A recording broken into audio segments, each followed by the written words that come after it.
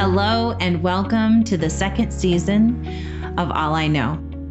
My name is Jen Winkleman and I'm your host for this time where we gather together as if we're around a little campfire and we're there to listen as everyday people tell us some of their stories. Here at this show, we believe that behind every single face, there are stories. And in every story, there are lessons for life that are waiting to be learned by the rest of us. So today, our guest and I will have a largely unscripted conversation, aside from the anchor questions that we use to get into our interviews. And then as our guest story unfolds, if you and I choose to do so, we can catch the truth and knowledge and wisdom that's being shared with us like little fireflies in a jar, and then use that as light for our own paths in life. Thanks again for being with us. This is All I Know. Welcome back, everybody. Today, our guest on the show is Francis. Hi, Francis. Hi, how are you? I'm good. How are you? So far, so good. Good. So what do our listeners need to know about who you are, Francis, to make the most of today's conversation? Well, I'd say an immigrant.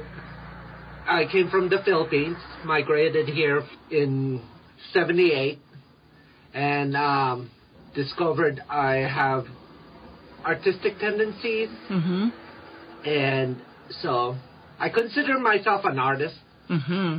I like to create, and I have a clothing line called Kimono Dragons because I love Asian motifs, anything, because it's my anchor to my culture. Mm-hmm. So how can people find, you said it's Kimono Dragons. Kimono like the Japanese robe? Yes. And then dragon. Yes. And so where do they find you if they want to look at your clothes? Right now I'm on Facebook. Okay. Kimono Dragons has a Facebook page. Okay. And they can find me on Facebook, Francis D. Roses, and that's Roces. Perfect. Thank you. I want people to be able to find you. On the spectrum between ordinary and extraordinary, where do you plot your life? Extraordinary. I don't feel that I am in any way a person of tradition. I'm not a traditionalist. I kind of learn what the misconceptions are and use them to my advantage. The misconceptions? Being Filipino, I get mistaken for other cultures. Okay. I've been asked if I'm Laotian, Vietnamese, Chinese, Japanese, Korean, Malaysian, Hawaiian, and I'm like, no, and I'd say I'm Filipino, and they'll be like, oh, you don't look like it. Really? Yeah.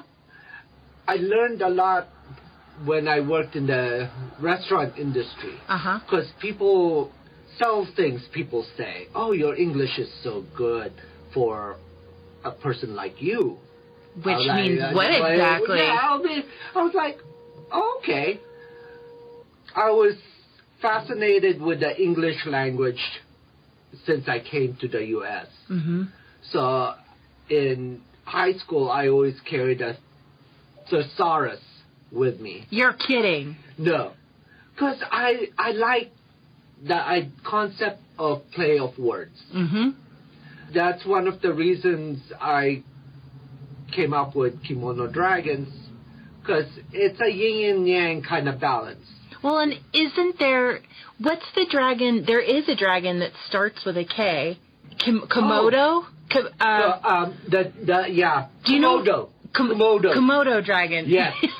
That's a cool little... Yeah. Yeah. And even though my bite doesn't cause death... Thank goodness for that. Yes. And that had been my weapon to defend myself. Words? Words. Yeah, because I'm not a physical person. I don't have the coordination to learn karate, to box. or be 40.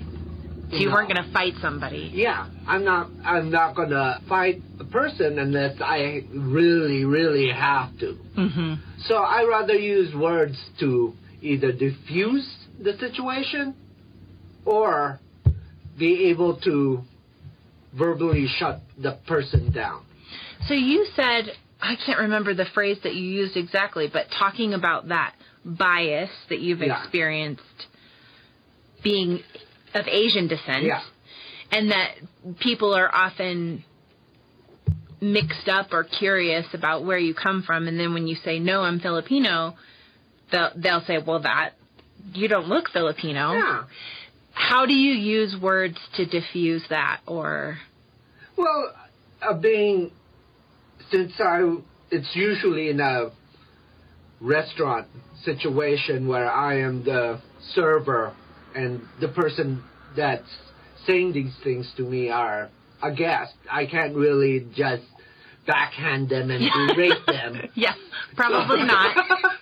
That makes it tricky. I end up just putting on a Teflon when I get to work and just let it slide off and just see them for what, in my mind, I just tell myself they're just ignorant.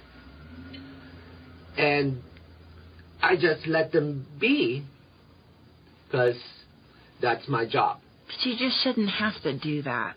No. You shouldn't have to Teflon yourself to interact with other people for any reason. It's true, but it was like in the 90s, and people weren't exactly very educated at that time about Asian cultures. Do you feel like it's better now? It's getting better. People can at least differentiate between Chinese, Japanese, Koreans, and people have kind of stopped saying that my son is dating a Filipina, or I had a Filipino friend in high school, or my maid's Filipina. People have stopped saying that. Yeah. It's an older generation that usually have that concept. Mm-hmm. And the younger generation, they're more globally aware. It's interesting to me, and I'm just sort of putting this together right now, and I feel embarrassed to say that, but the truth is I'm putting it together right now. One of my best friends is from Korea. Uh-huh. And we have talked a lot about her having the experience, too, of, people asking, like, what her ethnic background is. Yeah. And when she says Korea, they challenge her, just like you get challenged about being Filipino. Yeah. And I wonder if that happens more with people from Asian cultures than it does with any other ethnic group. I can't imagine someone saying, oh, I'm from Zimbabwe. Oh, no, you can't be from Zimbabwe. Yeah. You look like you're from Botswana. Yeah. Or if we look at Latin cultures. From my personal concept, a lot of people from Asian cultures have a tendency to be too different in our features that it's hard for people to accept. Because like in Latin cultures and African cultures, features are similar to European features. Yeah. I just think it's interesting, and it makes me so uncomfortable to think about someone asking you your ethnic background, and you answer, and then they say, no, it doesn't look right. The thing with the Filipino culture is that we had been integrated with a lot of different dominant cultures, because we were still a developing country when the Portuguese discovered us, and then the Spaniards came in, and then after the Spaniards, the American, and then the Japanese, and then back to American. So we never really developed a very distinctive culture ourselves, unless you go back to the headhunting days. Wow. And I've read historical fiction books that a lot of Filipinos are, back in the days, are imported into China, Japan as musicians, servants, and laborers. Enslaved? Like, were people trafficked, or were people immigrating for a job? I think a little bit of both. It's a population that our major export is either, I think, labor, because right now Filipinos are either laborers in construction, food service. And you're talking about in the Philippines? In the Philippines. In the Philippines, laborers, food service. Maids and nannies. We have, like, some of the call centers of major companies are directed into the Philippines. Mm-hmm. So. Gosh, it's like I want you to give a world history lesson. Well, that's one of my passion is world history. Because I always wanted to know about the past. Because from the past you can learn about the future and you'd be able to live the present. Mm-hmm. And that whole adage about keeping history from repeating itself. Yeah. Yeah. Because knowledge is power. Mm-hmm. How do you define success, Francis? Success for me is more, when I was younger, it was material things. The designer labels, the fancy car, the big house. Now it's more of a spiritual growth.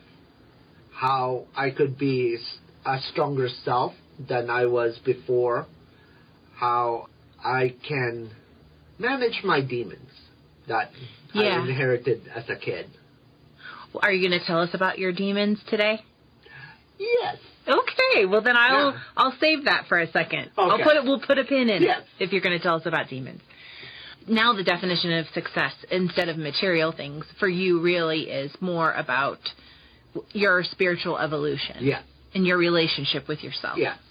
As growing up, I always was isolated. I always was by myself. Because I was a latchkey kid. My mom was a single mother because my parents divorced and then we migrated to the U.S. And my brother was a year older, so he was off running with his friends. My sister is the baby of the family, so she is fussed over. Yeah, doted on maybe differently. And a girl. That might have had a... Yeah, and she was about 2 years younger than me. So she had her own world. So I pretty much learned to entertain myself. Mm-hmm. And I got a lot of misinformation from watching TV. Oh, wow. Okay. Well, because that's my only form of information. Because I didn't know who to talk to. So I thought Americans were like the Brady Bunch, where they're like this, everything is solved in 30 minutes, and very hallmarky kind of lifestyle and this and that. Yeah, kind of just like charmed and perfect. Yeah. In high school, I wanted to be like that. I would dye my hair to get that blonde color. I would stay away from the sun so my skin would be lighter. I dreamed about having colored contact lenses so I can have blue eyes. Really? Yeah. But then the colored contact lenses was like the newest thing. I remember when they were hot on the scene. Yes. It was a big deal. Yeah. Yeah. Now you can buy it from the website for less expensively. Yes. It's disposable. You can just keep changing. Yeah, all the time. Yeah. With my eyesight, I can't afford the novelty of why put colored contact lenses when I'm going to cover it up with glasses? Yeah. When you probably don't want blue eyes the same way that you did when you were a teenager. No. It probably matters much less now. Yeah. Now I want to have eyes like the anime characters where it's gray or it's like shaped like a lizard. Yeah. Something entertaining. Mm-hmm. Making a fashion statement with your eyes. Yeah. Yes. Okay, so aside from the hallmarky, everything is solved in 30 minutes, is there another example of something you might have learned from television that you felt like was something that was not helpful to you? Yes. What I wished back then was that could have seen more true diversity in the media, in pop culture at that time. Because kind of made me feel that I was less than. So I was very angry at my culture, at my parents, at myself for being who I am. And for being Filipino? Yes. Filipino. At that time, I was also discovering that I'm also gay. There's not a lot of resource during the 80s and the 90s about how to be gay. In the Philippine culture, they're seen as homewreckers, troublemakers, and prostitutes. People who are gay are seen as homewreckers? Yeah, because... And prostitutes? Well, because that's the misconception in that culture. That's the only lifestyle you can have if you're gay. How are you going to be able to be a proper Catholic if you're gay? Mm-hmm. You can't produce children. How are you going to have relationships other than seducing married men? So it's not something you can be open about. No. And that's very troubling because then that's another issue that I've had to deal with personally because then I thought, okay, if I find myself being attracted to men, then I'm considered bad. If I'm going to be bad, might as well live up to their expectation. Mm-hmm. So I hung around people of questionable background. In the Philippines or in the U.S. or both? In the U.S. Okay. In the U.S. In the Philippines, I was too young to do anything about what I was feeling. And I knew that my situation has to change because I knew when I was a kid in the Philippines that I was different because I had these feelings. And if I stayed in the Philippines, my future wasn't good. And it was causing me to be a difficult child. I was repeating school grades. I didn't have a sense of self. Is this a connection to the demons? Oh, yeah. Yeah? Yeah. Okay. Because after high school, as a young adult, when I moved to Denver, I thought that the only lifestyle I could have is doing drugs, drinking, going to the clubs every other day, and having multiple sexual interludes. And it got to the point where when I met my present partner, 2 years into our relationship, I had to decide what I wanted. Do I want to continue the path of going partying, doing recreation drugs, or do I want a relationship? And I decided I want a relationship. I want to be steady. I want to have a direction, a focus. Mm-hmm. So I decided that part of my life, I am done. Over. It was over. I'm getting older. I have this opportunity to make something of myself to go move forward and share my life with someone. And I rather wake up in the morning knowing who's beside me than just, okay, you out. Yeah. You're done. Yeah. So that brings us to the question about 3 events, experiences, or themes that you feel have most shaped who you are. And then we'll choose one to take a deeper dive. Okay. The first major event would be coming to the U.S. And you were... I just turned 9 years old. A young boy. Yeah. Major transition from my life in the Philippines to the start of my life here in the U.S.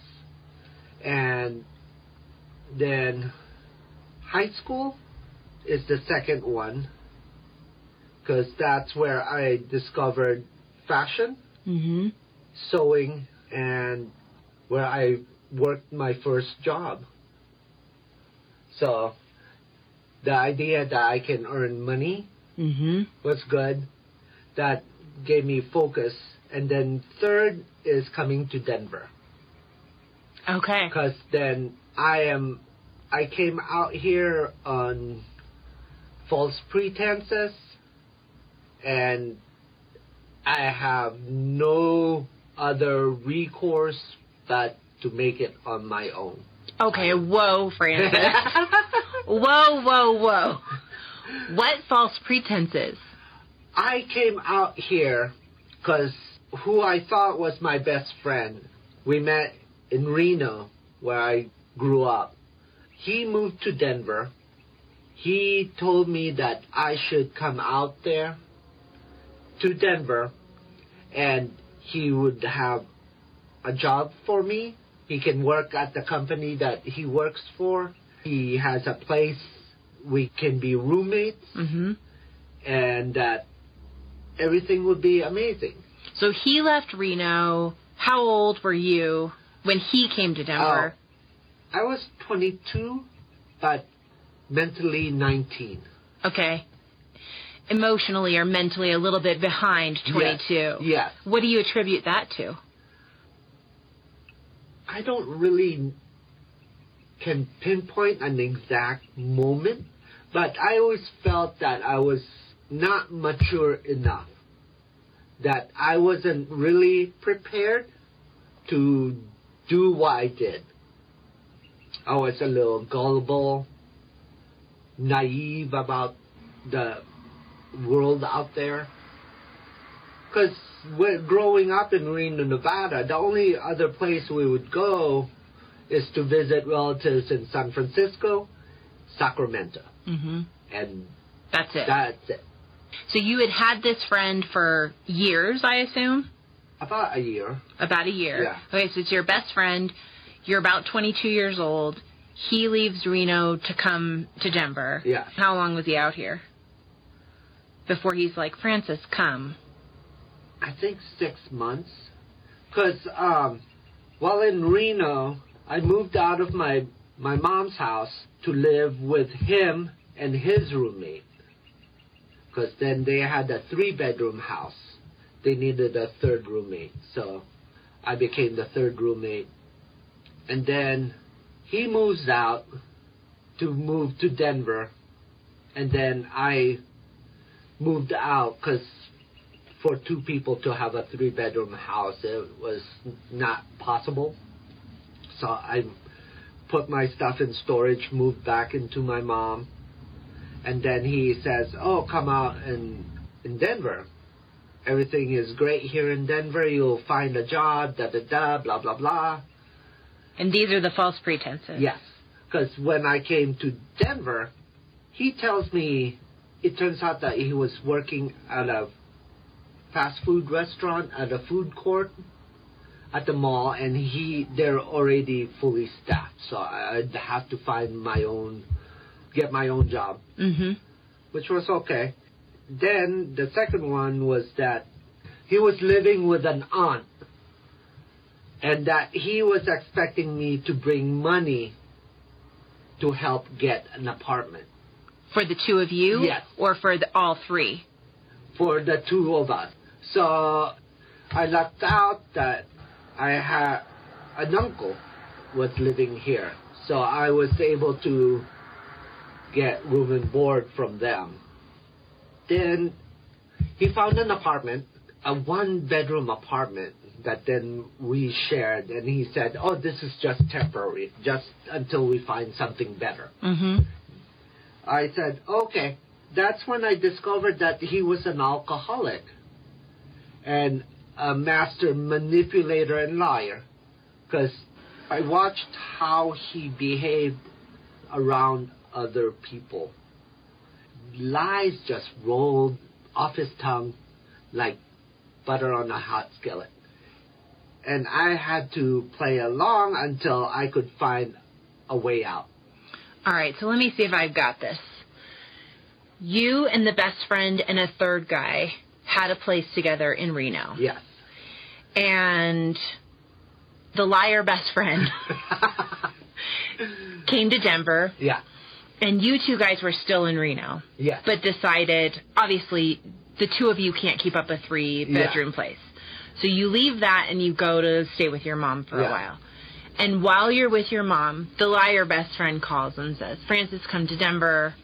This is the promised land. Yeah. Job, place to live. We're going to have so much fun. Let's do it. Live the gay life. And so you were like, here I'm coming. I'm coming to Denver. So you get to Denver, and it turns out he told you he had a roommate, but the roommate was actually his aunt. Well, he gave me the impression that he is living on his own and he is in need of a roommate. Oh, but he's not on his own. No. He's with his aunt. Yes. And he wants you to come to Denver, basically, because he wants you to have an income, too, so that the two of you can go get your own place away from the aunt. Yes. Okay. And eventually you do get a place.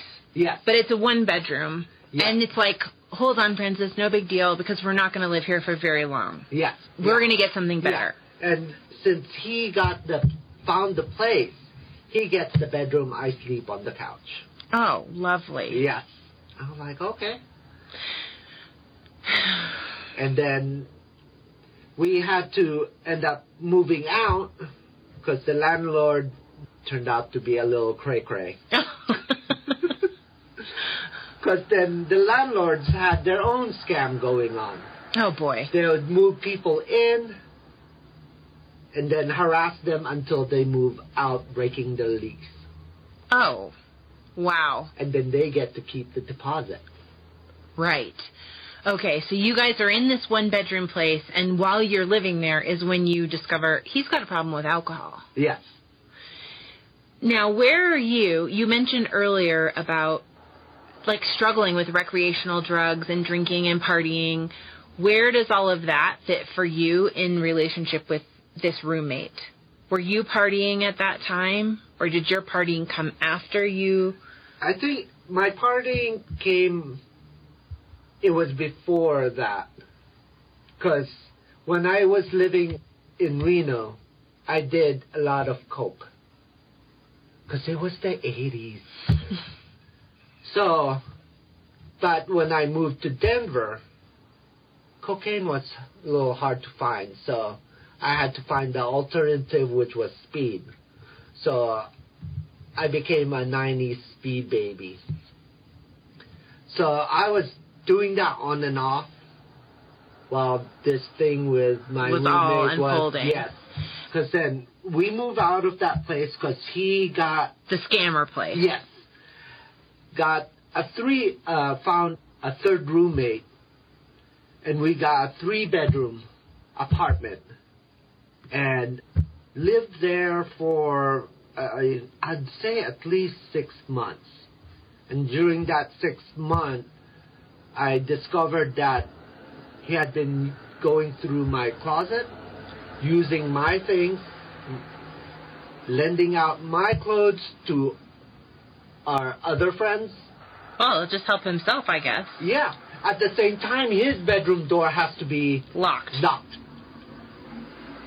You just don't feel safe. How can you feel? Yeah. But then I was like, I drank, I did drugs, so I'm numb inside. So I'm like, Then the third roommate bailed out. It was his turn to turn in the rent money. So that's conveniently he needs to go. Yeah. So he says, well, here's your checks back. I can't come up with my own money of my share of the rent. So he moves out. The day that rent was due, I come home from work and my alcoholic liar best friend have moved out. And left you there at the place? Yes. So what gave me the clue that he moved out was that his bedroom door was open and he wasn't home. So when I went in there, all the things that he took from me, he left. But he took all of his stuff. All of his stuff. Okay. So our big three things, I'm going to work backwards in chronology now. Our big three things are coming to Denver under false pretenses with the liar, best friend, alcoholic. Yeah. And that kind of exploding on you in various forms after you came to Denver. Yes. And figuring out how to deal with that and make a life. Keep it rolling, dealing with it. So that's one category. The other, working in reverse again, was high school. Yeah. Learning that you liked to sew, discovering fashion. Yeah. And this is the same time period where you're dyeing your hair and you want blue contacts. Yeah. And you carry a thesaurus around because you're falling in love with words. Yes. And then going back to the first one is immigration to the United States. Yeah. And transitioning from that life in the Philippines to life in Reno, Nevada. Yeah. Which one do you want to talk about more? I'll let you select. Well, they kind of all fit together in a way. Yeah. But let's go back in time to the Philippines, and let's just dabble our way through time a little bit to see if we can flesh some of this out some more. Okay. Okay, so you immigrated when you were 9. And did you come to the U.S. with both of your parents? No. My parents divorced. It was the 70s, so my mom was a liberated young woman. So she divorced my dad because she didn't like the idea that my dad was seeing other women and didn't want to continue with the facade of a marriage when it wasn't exactly a he wasn't marriage. Faithful. Yeah. Yeah. Yeah, so she decided to leave him. Yes. Then she came to America to get a U.S. divorce. Why a U.S. divorce? Can you not get divorced in the Philippines? I believe you have to go through the church in the Philippines because it's a very evangelistical Roman Catholic kind of society. So divorce was not... Yeah, highly frowned upon. Yes. So my grandmother on my father's side is the matriarch of the family, and she didn't see it as a proper thing to divorce. Even in spite of how her son was behaving. Yes, because at that time, men are men. It is the woman's job to be virtuous and la-di-da. So my mom said no. Not doing it. No. So she came to the U.S. and divorced my dad. Was that her reason for coming to the United States? I don't know. Okay. That is the information that she has given us. And then she, at that time, it was, I guess, customary to... She married an American as a faux marriage for the green card. And then she did her 5 years. And then she came back, was able to take my brother and I to the U.S.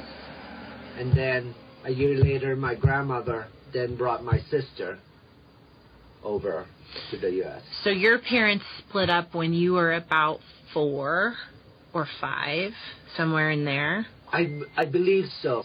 And when you were 4 or 5 is when your mom left for the United States to get this divorce. Yes. And you stayed in the Philippines with your siblings. Yes. And your father. Yes. And the matriarch. Yes. And after she got the divorce from your father, she married an American. Yeah. After she had married him and had been gone for about 5 years. I believe so. Is when she came back to the Philippines to get you and your brother. Yes. And a year later, so you were 10 or 11 then, when your paternal grandmother and your sister followed. Yes. Okay. And then when my mom came back, I think she already divorced the American. Because when she came back, she was with an Englishman. Somebody from the UK? Yes. And they were in a relationship, and he turned out to be a drunk. Started off as a functioning alcoholic. And it got worse. It got worse because my mom wanted to leave him and pursue another relationship with another man. My mother tried to break things off with him, but when he found out, he became a little, I wouldn't say a little, he became violent. He would drink and then get mad. He would stew in his anger and then waited and waited until my mom came home from work, and then they would argue. He would get physical with her. And he got physical with me and my brother. God, Francis, you guys have been through so much. And it seems, I almost feel like I had to go through that process. Because I don't see any other way about it. A lot of what ifs could play. If my mother was strong enough to break the relationship with the alcoholic, then would our life be better with a new guy? You don't know, because it's in the past. It reminds me of those preteen books where that was popular for a year, where you chose the character's path. Oh, like a choose-your-own-adventure book. Yes. Yes. And then you'd skip pages. Depending what you one choose. Or path 2. Path 1, you go to this page. Yes. Path 2, you continue reading. Yes. So it was like that. But you never really knew what the other option was. Or how it would play out. Yeah. So, how old were you when she was in this relationship with this violent man? I was probably 13, 14. And then it seems like my mom has settled on being the alcoholic, being around. Because then he was always there. So she never got away from him? No. And we don't know why she had opportunities to leave him. I mean, when we were getting older, I think her insecurities is that she didn't want to be alone. So she just kept him around as someone that she could always fall back on. And the men that she would date after that were men that could financially improve her lifestyle. They weren't exactly in it for love. So when a younger version comes by, my mom gets booted to the curb. She goes back to the alcoholic guy. Is he in her life now? Yes. Of sorts. How should I say this? He marries my mother's sister. Wait. he loved your mother, but had a violent relationship with her, and they had this, like, on and off thing because she would have these other boyfriends, and then when they would break up, she'd come back to him. But he is actually married to your aunt now? Yes. This is crazy, Francis. It is. You would have to write it down to be able to keep track of it, because it's like all the chess pieces is just swirling around. Yeah. Then the alcoholic boyfriend, who was divorced from another woman, they both had a child, a daughter. And that daughter pretty much grew up with us. And it was great because we actually then had a close person that we interacted with, that we bounced our frustrations and anger. We would exchange stuff like that. So your relationship with her, with the daughter, was okay? It was okay. Because she knew that her dad was an alcoholic bastard. And so she knows what we were going through. My aunt came to the U.S., divorced her husband. Who is Filipino? Yes. So he stayed in the Philippines because he knew that if he came to the U.S., my aunt would nail him for child support. Which is the same reason my dad stayed in the Philippines. So he didn't have to pay child support either? Yes. What was your contact like with him during this time? Because your paternal grandmother is here, right? Her home base is in the Philippines. She would travel to visit relatives in the East Coast, in the West Coast, and she would come by and spend 3 to 6 months with us, which was good because she was the glue that kept everybody connected. So when she was around, you probably had some contact with your dad. Yeah, she would bring letters from him, and bring our letters to him. And that was pretty much the contact? Pretty much. I mean, back then we didn't have the internet. I guess you can't just Skype him when you're 10. Yes. So it was pretty much like holiday cards, letters of endearment, and things like that. What did you think about the fact that he didn't want to pay child support? Well, at that time I didn't know. So you learned that as an adult? Yes. I mean, that was his choice. It was a decision, and now I know that my parents weren't as informed as I was as a kid. They were going with what they knew. And that's not very much. So, because at that time, access to that kind of information was more limited. Yes, and you go with hearsay, what other people experience, what your friends and relatives are telling you, and you go with that.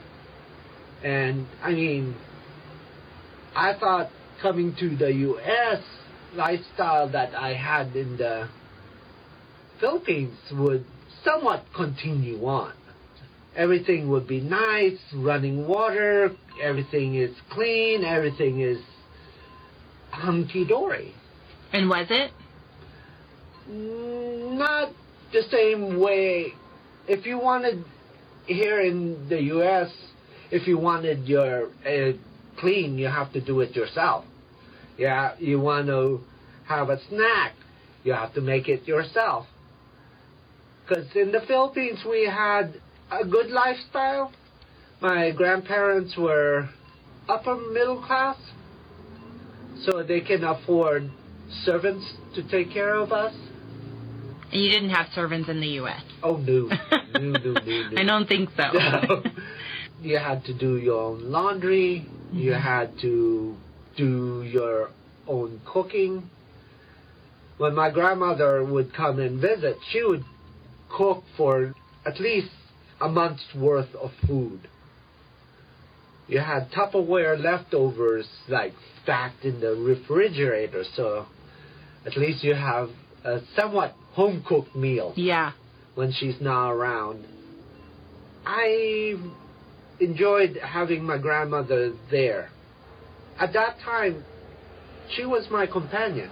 I hung out with her because I didn't really have friends. Well, I imagine coming to the United States as a child would be really hard because culturally things are different, the language is different, school is where a lot of kids pick up their friends, but school was probably a lot more work for you, at least initially, than it was for American students. So you had to just be exhausted by the change. Yeah. In middle school, I had friends. I would hang out during school recess, things like that. But when I'm at home, it was a suburban kind of setting. Everybody stayed in their house. Well, and it sounds like maybe home was lonelier than school. Yeah. Unless when your grandma was around. Yes. Because then I had someone interacting with me. My brother usually stayed with his friends. My sister would have sleepovers with her friends. And I'll just hang out at home. Just kind of drifting. Yeah. Mm-hmm. And I think that during that time, the anger in me kind of was building up. Because my mom was always at work, and when she's at home, she's too tired to care. And she would have these kind of bipolar moments where she would just have this moment of wanting to care about, oh, do you have friends? Are you doing okay? Is everything la-di-da? How's school going? And there'll be moments where she would just turn around and F you. Yeah, so that must have been really hard because you didn't know which version of her you were going to get. Yeah, and it got to the point where I prefer not to really interact with her. Mm-hmm. Because it seems like when people are around, she would be Miss Hostess. Put on the show. Yes. And then when we're just by ourselves, it's meh. So I'm like, make all the promises you want. I know it ain't gonna happen.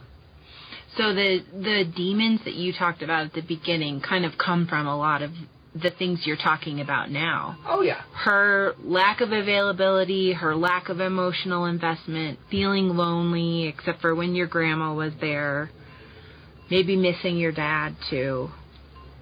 Yeah, because I know my mom asked me if I was mad at my father, which confused me because I was like, why would I be mad at my dad? I don't remember a lot about my childhood in the Philippines. He was just vaguely there. Mm-hmm. The demons that I deal with is like my self-hate, my anger, my ability to transfer my mother onto other people. When I would get triggers, certain situations, I would react like I'm reacting towards my mom. Which I'm trying to teach myself that my mom is in Reno. That's hard there. work, though. Oh, yeah. I mean, all humans wrestle stuff like that. Yeah. That transference that you're talking about. Yeah. And it's getting better because the transference, when a trigger happens, I get paranoid and be doubting myself, be like cussing at myself like a sailor, and you're this, you're that, blah, blah, blah, next. And I was like, no, that has to stop. Yeah, this is not a good idea. No, yeah. This is not good for my relationship with myself. Yeah. I've been listening to self-help podcasts, things like that. And that's where I learned about the triggers. Mm-hmm. like I'm trying to teach myself to react differently. Mm-hmm. I know there are times where people would bait me emotionally. Bait you? To get a reaction. Mm-hmm. I just wanted to make sure I heard you right. Yeah. I come across people that would try to press my buttons because either they're bored, they're insecure, or they like to instigate. And I'm learning not to take the bait because I might find myself down a violent path. You don't trust yourself with that? No, I don't. I'm still trying to regulate the anger inside of me. I am in the process of trying to identify where that comes from. I know it comes from, a lot of my demons came from when I was a kid. In the U.S., in the Philippines, or both? Both. And I know that I have moments where I feel betrayed, abandoned, and neglected. Mm-hmm.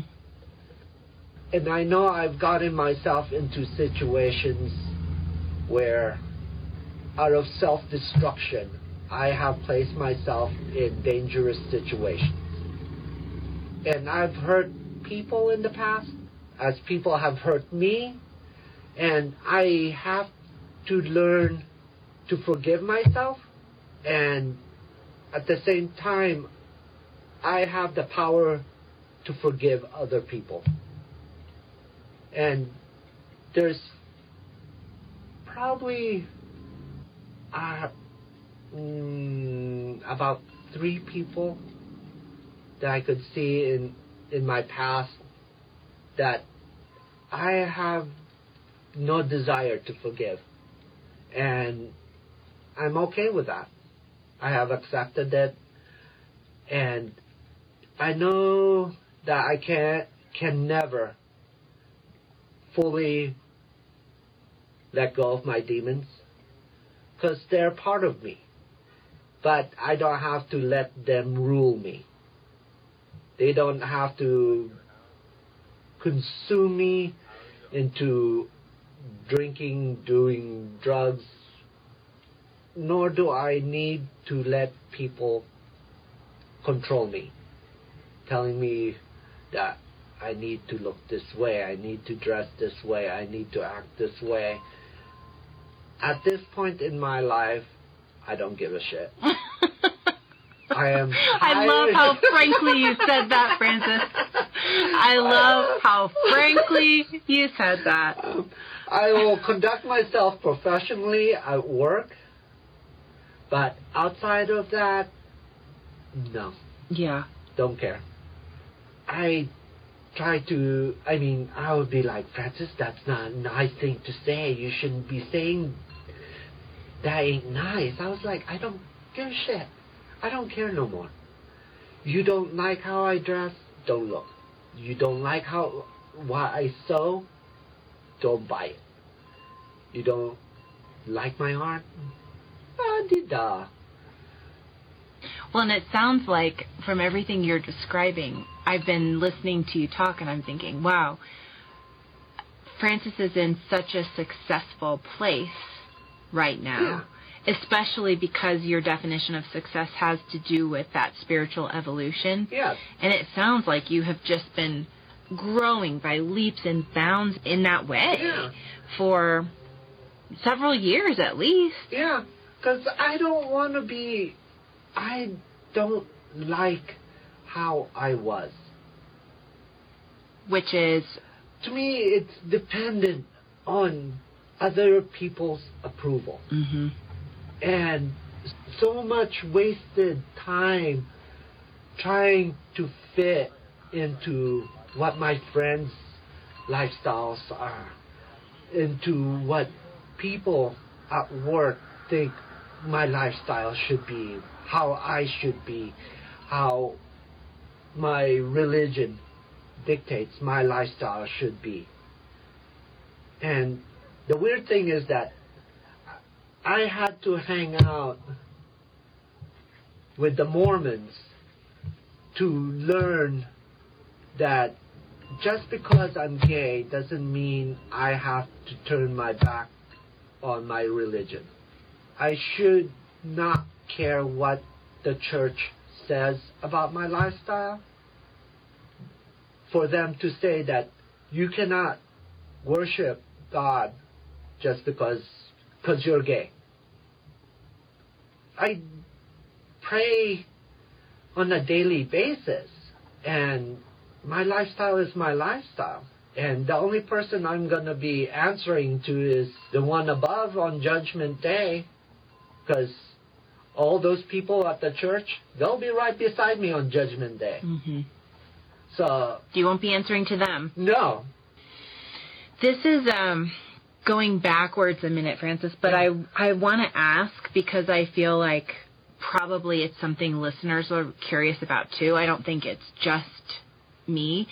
But when you were talking at the very beginning about starting to figure out that you were gay and that you were attracted to men, and we were talking about how that would not be accepted in the Philippines and that would have led to a rather difficult life if you had stayed there. Yeah.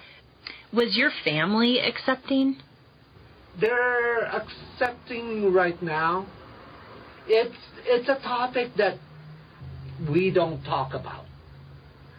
They know that I'm in a relationship with a man.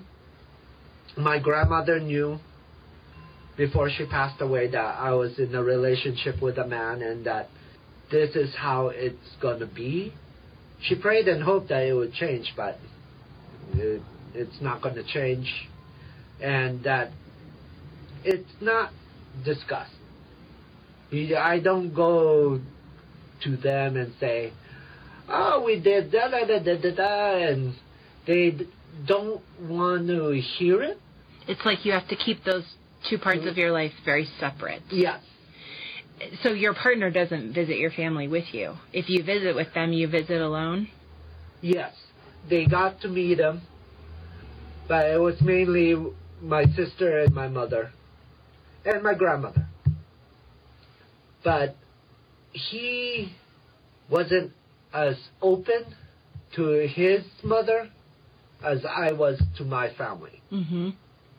During holidays, I would go visit my family. He goes visit his family in Florida.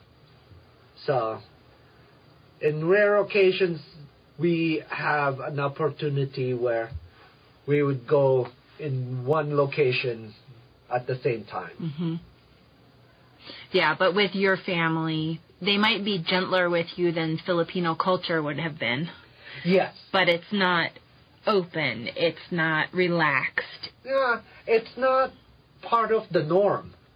It's hard for them to conceptualize that gays can have a normal life. They can be in a healthy relationship that doesn't involve recreation, drugs, or multiple partners.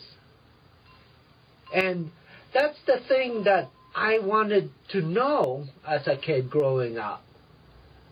Can I have a normal life as a gay? I mean, in all of media, gays are the flamboyant sidekicks, or they're extravagant and drama.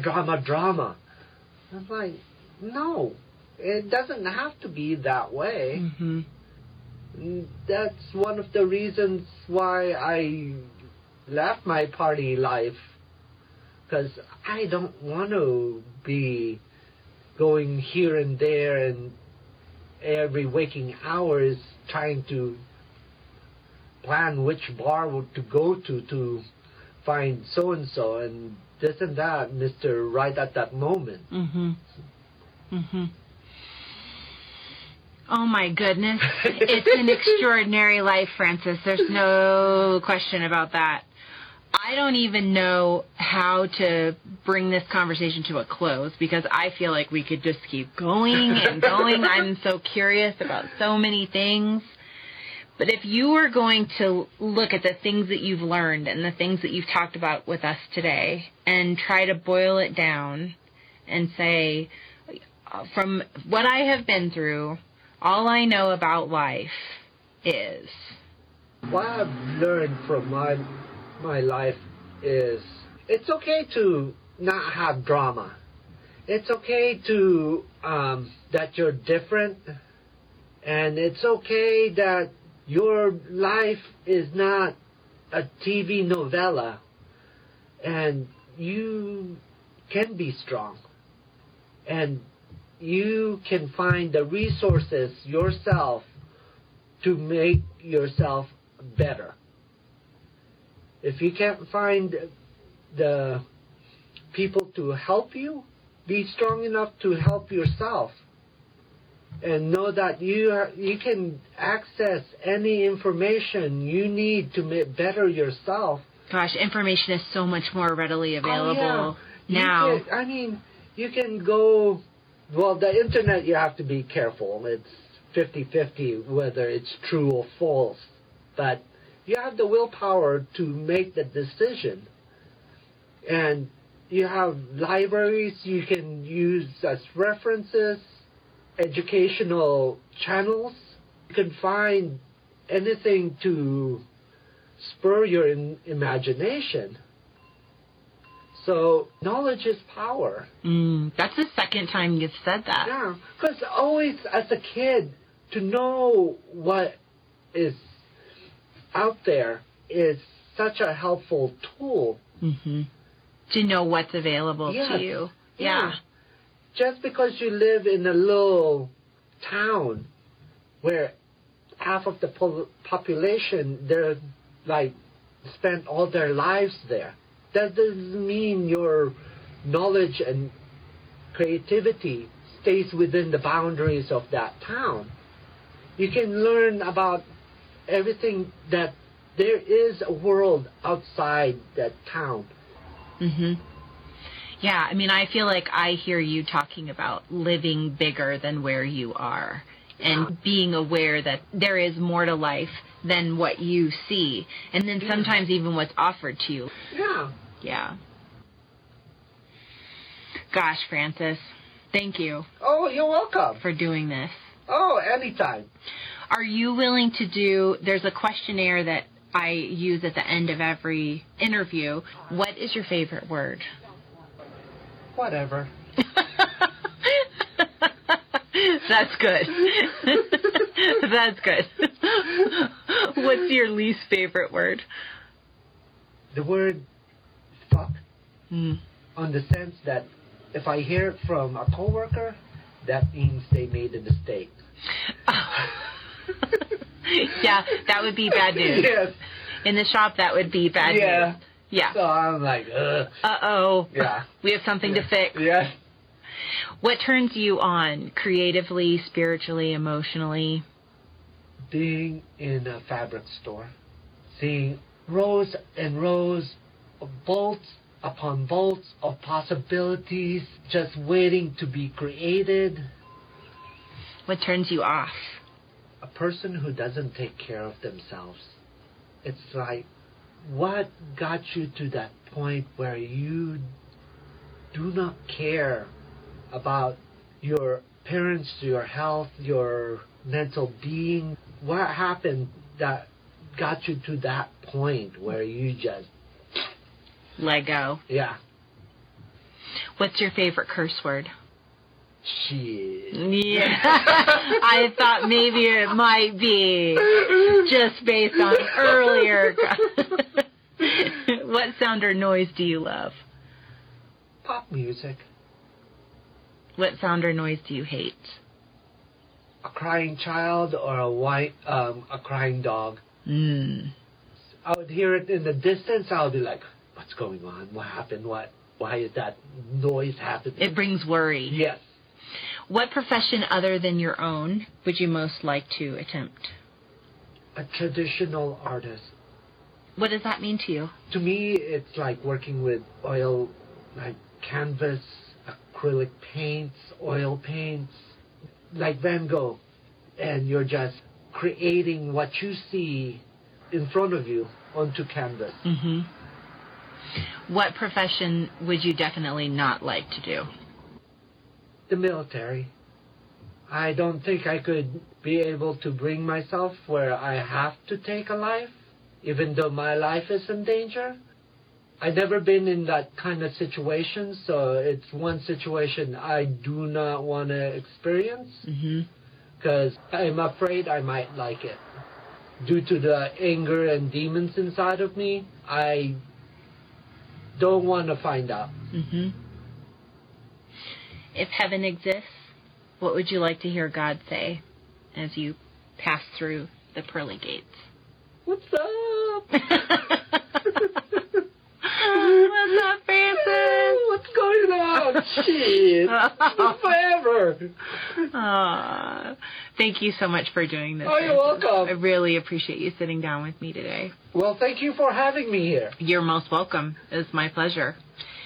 I hope you enjoyed today's episode, and if you're thinking anything like me after this conversation with Francis, you're thinking about the places where you can expand your life.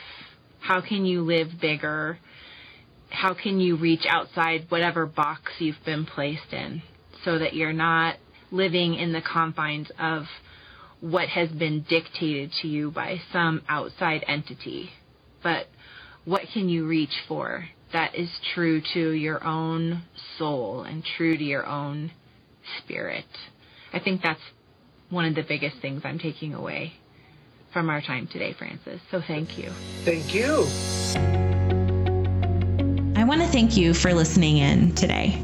When our guests agree to be vulnerable with us and to share from the well of their life experience, one of the best ways that we can acknowledge that kind of courage is to communicate that what has been shared has fallen on ready ears and a heart that is open. So if there was something that struck a chord today, please interact with the posts on social media that are related to this episode so that you can let that storyteller know about the impact that he or she had on you. If you haven't connected with us already on one of these platforms, you can find us on Facebook and on Instagram under the handle All I Know Podcast. Please remember that the ideas, opinions, and views shared today belong solely to each speaker. And while we hope our listeners find fuel for working with in their own lives from every episode, it should be noted that this podcast is not a therapeutic intervention and it's not a substitute for advice or counsel from a mental health professional.